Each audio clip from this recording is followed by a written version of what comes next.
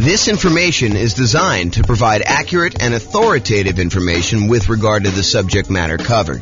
It is offered with the understanding that the presenters are not engaged in rendering legal, accounting, or other professional services. If legal advice or other expert advice is required, the services of a competent professional should be sought. Welcome to the Peoria Real Estate Investing and Real Estate Financial Planning Podcast. Learn all about investing in real estate in Peoria, Arizona, with a combination of real estate financial planning and modeling with numbers specific to Peoria. Plus, syndicated, more generalized recordings of live and pre-recorded real estate investing classes, not all of them specific to Peoria. Be sure to stay tuned after the podcast for a message from our sponsors. Well, good morning and welcome, everyone. I am your host, James Orr, and today we have the last class in the series we're doing on how to improve cash flow. Today, we're going to be covering the improving cash flow on rental properties by improving the property itself. Up to this point, we've done the 88 strategies to improve cash flow. We've talked about improving cash flow when you're searching for properties, which was a pretty good list of ways to kind of like improve cash flow while you're out looking at things and how to optimize that through selection and searching. We did a whole big section, the largest section actually, on how to improve cash flow when you're doing your financing. So if you, and that's probably one of the most effective, largest list of things that you can do to improve your cash flow. And so we have a massive section on that, which we've already covered. We're not going to cover that today. So go watch the old class on that one. And then we've done an entire class on changing your strategy, which even though it's a relatively small list, in some ways that gives you some very large increases in cash flow. By changing what strategy you're using, a lot of times you can get massively more cash flow on a property. And so definitely go watch that class if you want to consider improving cash flow by changing what strategy you're using in your real estate investing.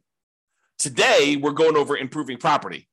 And we've gone over separate classes on the marketing, how to improve cash flow when you're marketing your property to rent. We had a whole section on improving cash flow when you own the property, the things you do as an owner to improve your cash flow. And then we had a whole section on ways to improve cash flow when you're renting the property as a landlord. And so we've kind of broken this up into, 7 different sections. Today is the last section that we're going to cover because we've covered all the other ones already. We've covered all 88 strategies to improve your cash flow. And so let's jump into it. So improving property. I've broken this down into kind of 6 things. And I think there is a little bit of overlap between some of these. But here they are. You could subdivide the property. You could upgrade the property. You could add solar to the property. You could provide a furnished rental. You can convert the property, or you could charge improvement rent. Okay, so let's go over what each one of this. Subdivide. So can I subdivide, and I'm using that kind of in quotes because it's a really informal use of that word, but can I subdivide my property into multiple units to increase rent? And this is not, in my mind, the same as necessarily converting it to a full-on legally conforming duplex or triplex or fourplex or fiveplex or sixplex or whatever you're doing. In my mind, this is sort of like informally grouping it this way. Not necessarily, it's not that you're not complying with zoning laws, but you're using it like a roommate would, but you're having a lot of separation in the property itself. The most common example of this is sometimes you walk up to a property and it's a single family home. It is definitely not a duplex. It is not zoned duplex. It would not pass as being zoned duplex, but you walk up to the property and you're like, this is a duplex. The upstairs unit, for lack of a better way to describe it, is a completely self-sufficient rental unit where you have, 2 bedrooms and a kitchen and living room and everything else. But there's like a door that normally goes to the downstairs that's like a solid core, almost like indoor-outdoor door. It's like a hardcore divider between the upstairs and the downstairs. And then when you finally open that door and you go downstairs, there's a separate apartment downstairs. There's like a separate bathroom, there's a separate bedroom, there's a separate living room. There may not be a full-on kitchen. A lot of times, this is how they get around the zoning issue. They'll have like, it looks like an eating area. It's almost like a bar, but the bar has a slightly larger than a bar would normally have for a refrigerator, like a good sized refrigerator. And they have a sink, and they may or may not have like a hot plate, not necessarily like a stove or a stovetop or an oven, but they have like a way to heat up food, a microwave, and maybe like a plug-in portable hot plate for you to be able to heat stuff up. So, but you look down there and you're like, look, this is a separate unit, right? Like this looks and feels like a separate unit. And maybe even in a lot of cases they do, they have a separate outdoor entrance. Like there's a back door to the property, either a sliding glass door and it kind of walks out to a walkout, like it's like a walkout basement, or it's an underground unit and it has like the stairs going up leading to the driveway. You'll see these units where they look like duplexes. They're not duplexes, right? Because, in some markets, and it varies a little bit market to market, there are rules about what is defining a duplex. They have to have separate heating units. They have to have separate AC units. They can't be connected that way. There has to be separate mailing addresses. And so this is not a duplex, but you can sort of subdivide the property. So some properties are really well set up for this to begin with. Other ones are not so easy, right? It's like you walk into a property and it's a bi-level where you walk in, you're on a landing and there's an upstairs and downstairs. You can go, right to go downstairs and left to go upstairs. And I've seen some people go ahead and do a little bit of work to that kind of entryway where then once you walk into the property and you're on that landing, now there's actually a door that you have to open to go upstairs. And there's a door that you have to open in order to go downstairs. And it really is like having two separate units. Now, are you going to rent these to two different kind of like, families that think they're getting their own unit with their own address? And, they think that they're going to be able to control the heating or the cooling because they both have thermostats. No. This is like a way for you to increase your rent, but they are very well separated roommates. That's a good way to describe it. This is a roommate situation, and you could have one unit that has, two roommates and another unit that has, one or two roommates. So you can have like more than one roommates kind of sharing one of the units, especially if they're dating or it's a family or something like that. But this is technically not zoned to duplex, not zoned to triplex. And so you need to comply with whatever the roommate laws are. The roommate laws are for zoning. And you got to realize that they are not separate units. They don't have their own separate heat controls in a lot of cases, although sometimes they do. But that's the big issue. Okay.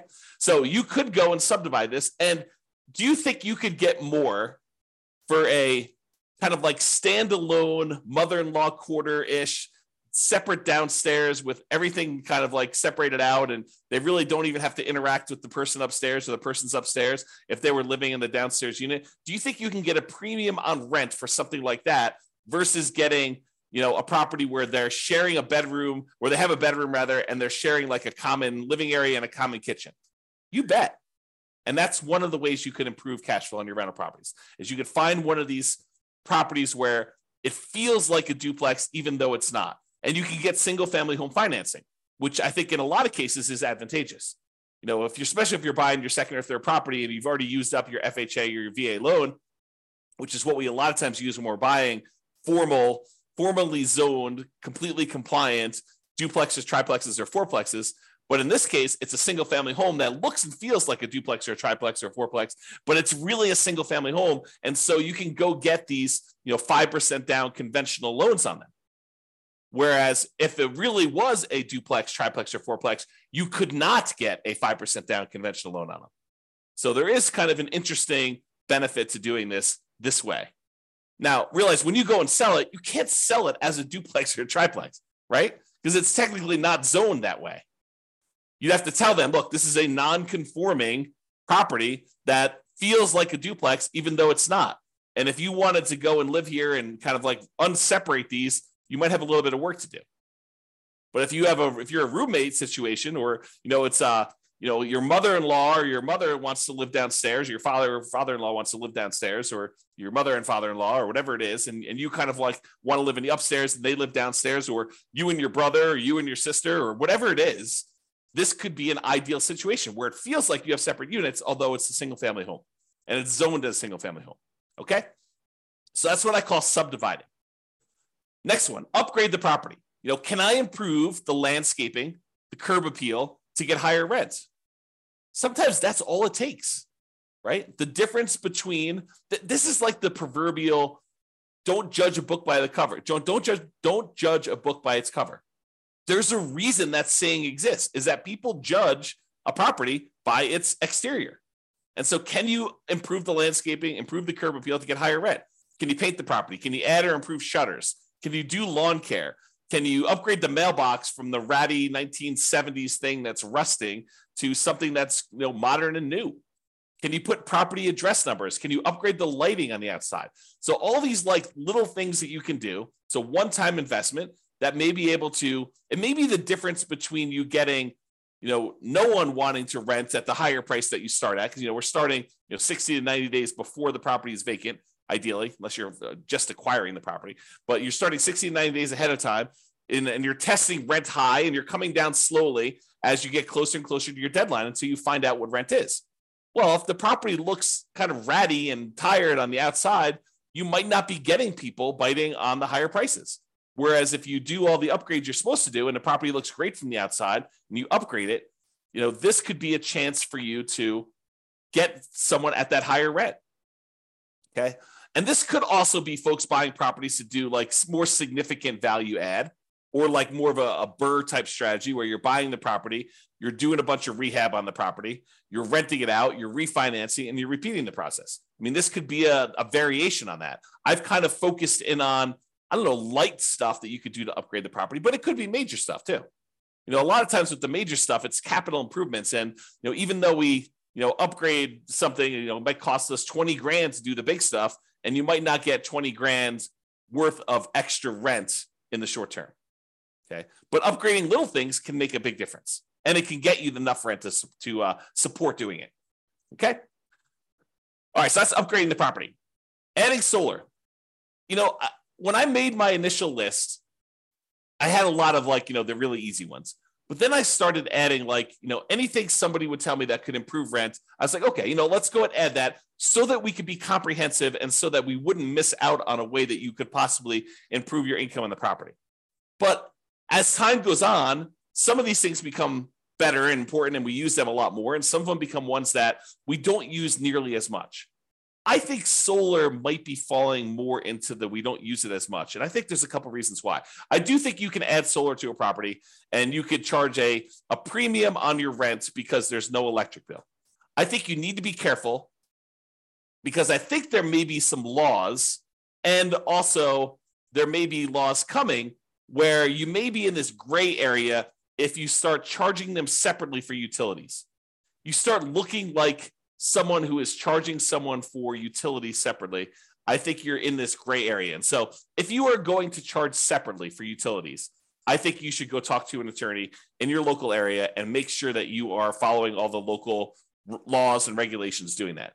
But if you happen to have solar panels on your property, can you get, rent is a range, right? Rent is not an exact number. It's not like, oh, this is exactly $2,112.43 for rent on this property. That's what you're going to get every single time you put it on the market. I don't think it works that way. I think you go out there and you're like, look, rent on this is probably going to be somewhere between, $1,900 if we do it during a kind of like a bad time of year and we don't do a good job marketing, we don't do a good job exposing the property, to maybe $2,200 if we just happen to hit the right time of year. We kind of do the marketing we're supposed to do. The property shows really, really well. We're great at our sales skills. We're really good on the phone. We're really good answering questions. We're really good getting people to come look at the property. The property shows really great. So I think there's this range. And so when you add solar to a property, I think you have a chance to really push up the range a little bit and more likely get to the top of the range, especially if you have the sales skill to show somebody why having solar on your property is a major benefit and how it can save them money. So they may be comparing your property to one that's $100 or whatever less, but if you have solar on your property, you can tell them, look, you're not going to have an electric bill on this, or you're not likely to have an electric bill as long as you don't go over the usage you have on this thing. And so that's included. And so you got to really kind of, give some value to that. And that's why this property is probably, a little bit higher than some of the other ones you're comparing at the same price range. Okay. So solar, be careful, but this is a possible way for you to kind of improve your rent range to prove where you are in the rent range. And maybe it also allows you to rent the property a little bit faster. Maybe, someone's looking at two properties, one of them has solar, one of them doesn't. They're both similarly priced. Yours probably goes first, is the guess. All right, furnished rental. So can I rent the property furnished to get more rent? There are some folks that are looking for furnished rental. They don't want to go buy furniture. Maybe they're in a situation where they're only going to be here for 6 months or a year or 2 years, and they don't want to go. Maybe they have another property in another part. Maybe they're like traveling and they spend part of their time in one market and they spend another time in another, and they don't want to go buy all the furniture and all the things they need in order to get a house up and running. And they're willing to pay a premium for that. And so you could actually get higher rent by furnishing a property to get more rent. And this is often associated with kind of like changing your strategy. For example, changing your strategy from a year-long lease to a short-term rental. We see this a lot in those where when you're doing short-term rentals, they expect them to come furnished. They expect there to be kitchen supplies in the kitchen and bathroom supplies and shampoo and stuff like that, because it's more like lodging than it is like short-term hotel-like lodging. That's I guess that's how I describe it. But basically, you could change your strategy and do this, but you don't have to. You could do like long-term rentals that are furnished. It doesn't have to be going to short-term rentals or medium-term rentals, but it is often associated with that. Okay, so that's another way to increase your rent on property and improve income to be able to get higher rent. All right. So before we talked about kind of like what I called subdividing, like informally separating out parts of the property in order to make it feel more like a duplex, triplex, or fourplex. But sometimes you can like legitimately, legally, completely convert a property to a duplex, triplex, or fourplex. There is the ability for you to, the lot is zoned for duplex, triplex, fourplexes, and you decide to say, hey, look, I'm just going to do this officially and change it to be a duplex, triplex, or fourplex so that I can rent this out to separate people. I can have separate addresses. I can have separate heating units, separate air conditioning. All the different things are done right, legally, zoned correctly, and doing that. And so this is the full conversion. Can I convert my property to a duplex, triplex, fourplex, or more? And sometimes this is easy as the property is really set up for it. Other times it can be cost prohibitive and impossible from a zoning licensing perspective. So you got to be careful, but sometimes it's just harder to do. It costs more, it's more work, more labor, and you got to go through approval processes and all that stuff. So just be careful. Sometimes it's easy, sometimes it's not. Be careful of zoning laws and check with your city and county before doing the work. Do not assume that you can just convert any property you want to a duplex, triplex, or fourplex. There are laws set in place to prevent this. Okay, so be careful. Changing the characteristics of a property this way can also impact the type of loans and therefore loan to value that you can get on the property. And furthermore, it can impact who are your buyers when you sell.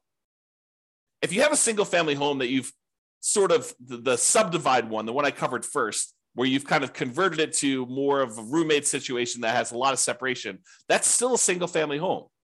And you can convert it back easily, relatively easily, to be a single family home.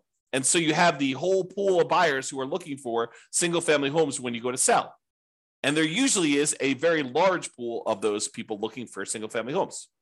When you convert it officially to a duplex, triplex, or fourplex, you narrow your pool down. In some markets, it may be bigger, but I would say the overwhelming majority of the time, almost without exception, the pool of people that are looking for a duplex, triplex, or fourplex is going to be a smaller pool than the people looking for a single family home. You have fewer people looking for that. And the financing for the duplex, triplex, or fourplex is harder, less common than the ones for the single family homes. So once someone uses that FHA loan to buy their first duplex, triplex, or fourplex, it's really hard for them to get a second one. There's some really bizarre exceptions, but it's very difficult to do. Otherwise, you need to do a VA loan in order to buy it with little or nothing down. Otherwise, you got to put more down. You could buy a single family home with 3% down. You could buy it with 0% down. The USDA VA ones. You could buy it with 3% down if it's your first single family home. You can do a lot of 5% down ones. But if you're trying to do this duplex, triplex, fourplex sort of thing, then you're probably looking at FHA or VA financing or putting at least 25% down to buy these. Okay. So it changes the financing, which may be worse for you when you go to sell, if you go to sell. If you never sell, not a big deal. Okay. All right. Improvement rent. Sometimes you'll have a tenant. They will show up at the property and they'll be like, oh, this property is great. The challenge is it's not fully fenced in. Maybe it's not fenced at all, but in some cases it's like, the two neighbors have fences and you just don't have a fence on one of the sides. Okay. Which is pretty common in some neighborhoods. And they're like, the problem is I thought it was fully fenced in because some of the pictures they showed the fence. So I didn't think this was going to be an issue, but I've got a dog or two dogs. And I told you about those in the phone. And I'm concerned because I want to be able to let them out in the backyard and not have to worry about them running away. And you're like, okay, I know you really, really want a fence. The rent we had before was the price without the fence, with the current situation. That was what it was. But I would be willing to go ahead and put in a fence, but I would need to charge you extra. I would need to charge you, for lack of a better term, fence rent in order to fence in this last side or put a fence around the whole property. And some tenants would be like, oh, that would be great. I would be willing to pay whatever it is, $50, $100 more per month for you to put the fence around the backyard, or $200 a month, whatever you can negotiate, to help offset the cost for doing that. And, this may also occur sometimes with I really love this, but I hate the green carpet. And the carpet's, a couple tenant cycles old. So it's not like new, but it's not something you expect to be able to get at least one more tenant out of it before it needs to be replaced. But they're like, look, I can't move in with this carpet like this. And you're like, okay, well, the rent that we had it at was priced with the current carpet. If you really want new carpet, we could actually put in new carpet, but that would cost whatever it is, $200 more per month for us to go put in that new carpet. And they may be willing to pay that. So you could charge improvement rent, fence rent, new carpet rent, something else that the tenant desires you install for a fee. Okay. Now you may not be able to get the full cost of the upgrade. You may not be able to say, look, it's costing me $10,000 to get a fence installed on all four sides here. And I'm not going to be able to divide $10,000 by 12 months and get the full amount. Even though they may tell you, look, we're going to be here for 3 years. And you're like, okay, well, 10,000 divided by 36 months, that's going to be whatever that is, $300 a month. And they're like, yeah, we're not paying $300 a month. So you may not be able to get the tenant to pay the full cost of the upgrade. But with certain items, not all of the items, but with certain items, they have a reasonable enough lifespan that you may be able to get higher rent in the future to help offset this cost as well. For example, the fence. In some cases, a fence does give you a marketing advantage of having people with pets, and you may be able to get a slightly higher rent than you would normally. And so the tenants that are currently there in front of you may be able to offset some of the expense of the fence. And then the fact that you're going to be able to get higher rents for the future for the next, whatever it is, 10 years or 15 years for the lifespan of the fence, you may be able to offset the cost and make a profit on that. Some things like carpet might not be able to charge enough to justify it. Some things like a fence, you might be able to. So you got to kind of work out the math on doing this, which leads me into my next thing, which is calculating your return on investment. So I did a class, it's on the podcast. It's on the website and podcast. You can go listen to it, but it's called When to Do Upgrades with a Value Add Rental Property. And I walk people through how to do the calculation in order to figure out what your return is on the investment you make in order to see if it's worthwhile doing that. And I include a spreadsheet to help you do the math, but you want to be able to determine, look, I'm going to go spend an extra $5,000 or $10,000 in order to do an improvement on a property. You want to look and see how much money am I putting out? How much money am I getting back over what time period? And when do I make all my money back? And then how much profit do I make? And then what is the overall return on that money that I invested to see if it makes sense for you to do this extra investment?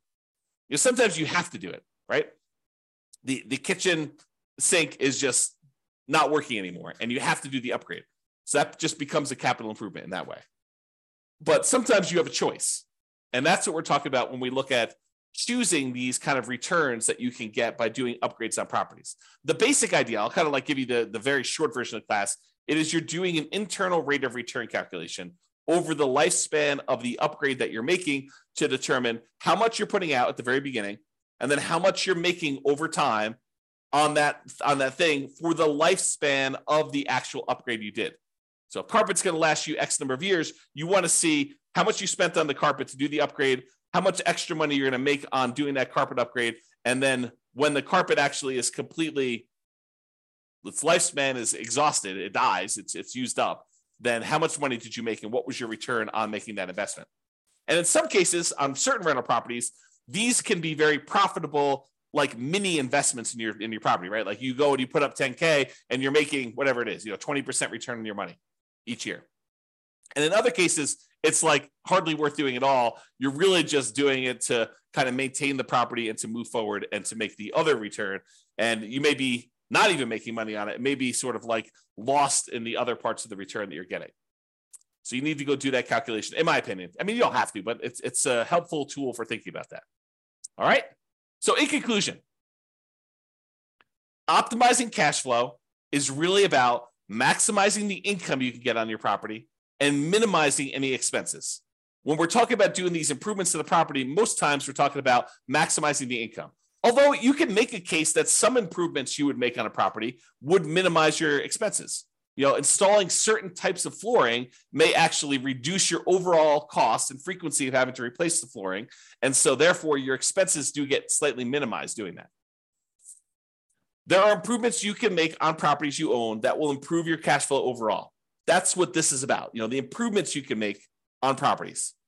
It is better, in my opinion, to look at the big picture, look at the whole picture, like the 7 different areas we could do this. When you're searching for properties, when you're financing properties, when you're renting out properties, when you're marketing your properties, when you're owning the property, when you can improve the property, like improving your strategy, like all of these different areas. If we take a more holistic approach and we look at all the different ways that we can improve and optimize it at various different stages, that's what it's about. It's about getting the maximum amount of income on a property and minimizing the expenses by also minimizing like how much work you're putting into the deal so that you can get a great return on your investment and you could decide to invest more if that makes sense for you, if that moves you toward your goal of being financially independent. All right, that's all I got for you. Have a great day, everybody. This was the last class in the series on improving cash flow, so you can go watch those if you want to, in order if you want to, and kind of get a feel for all the different ways to improve cash flow. Or if you want to, reach out to us for assistance and we can help you implement some of these if that's what you desire. But you could do it. You got all the stuff. You've got all the different ways to do it now. It's not like I'm holding anything back from you. All right, that's all I got. Have a great day, everybody. Bye-bye for now. With home prices up, mortgage interest rates up, and rents up, but not quite enough to counteract the higher prices and interest rates, cash flow on rental properties in Peoria is harder than ever. Book a call with the Real Estate Financial Planner to apply our proprietary 88 strategies to improve cash flow on your rentals. See the show notes for a link to schedule your call and improve your cash flow today. If you're a real estate agent, lender, or professional in Peoria that wants to help our real estate investor listeners, consider reaching out to learn about collaboration opportunities with this podcast. We'd love to add more value to our listeners by having you assist our investors buy, sell, and finance their real estate investments. See the show notes to schedule a call to discuss collaboration opportunities.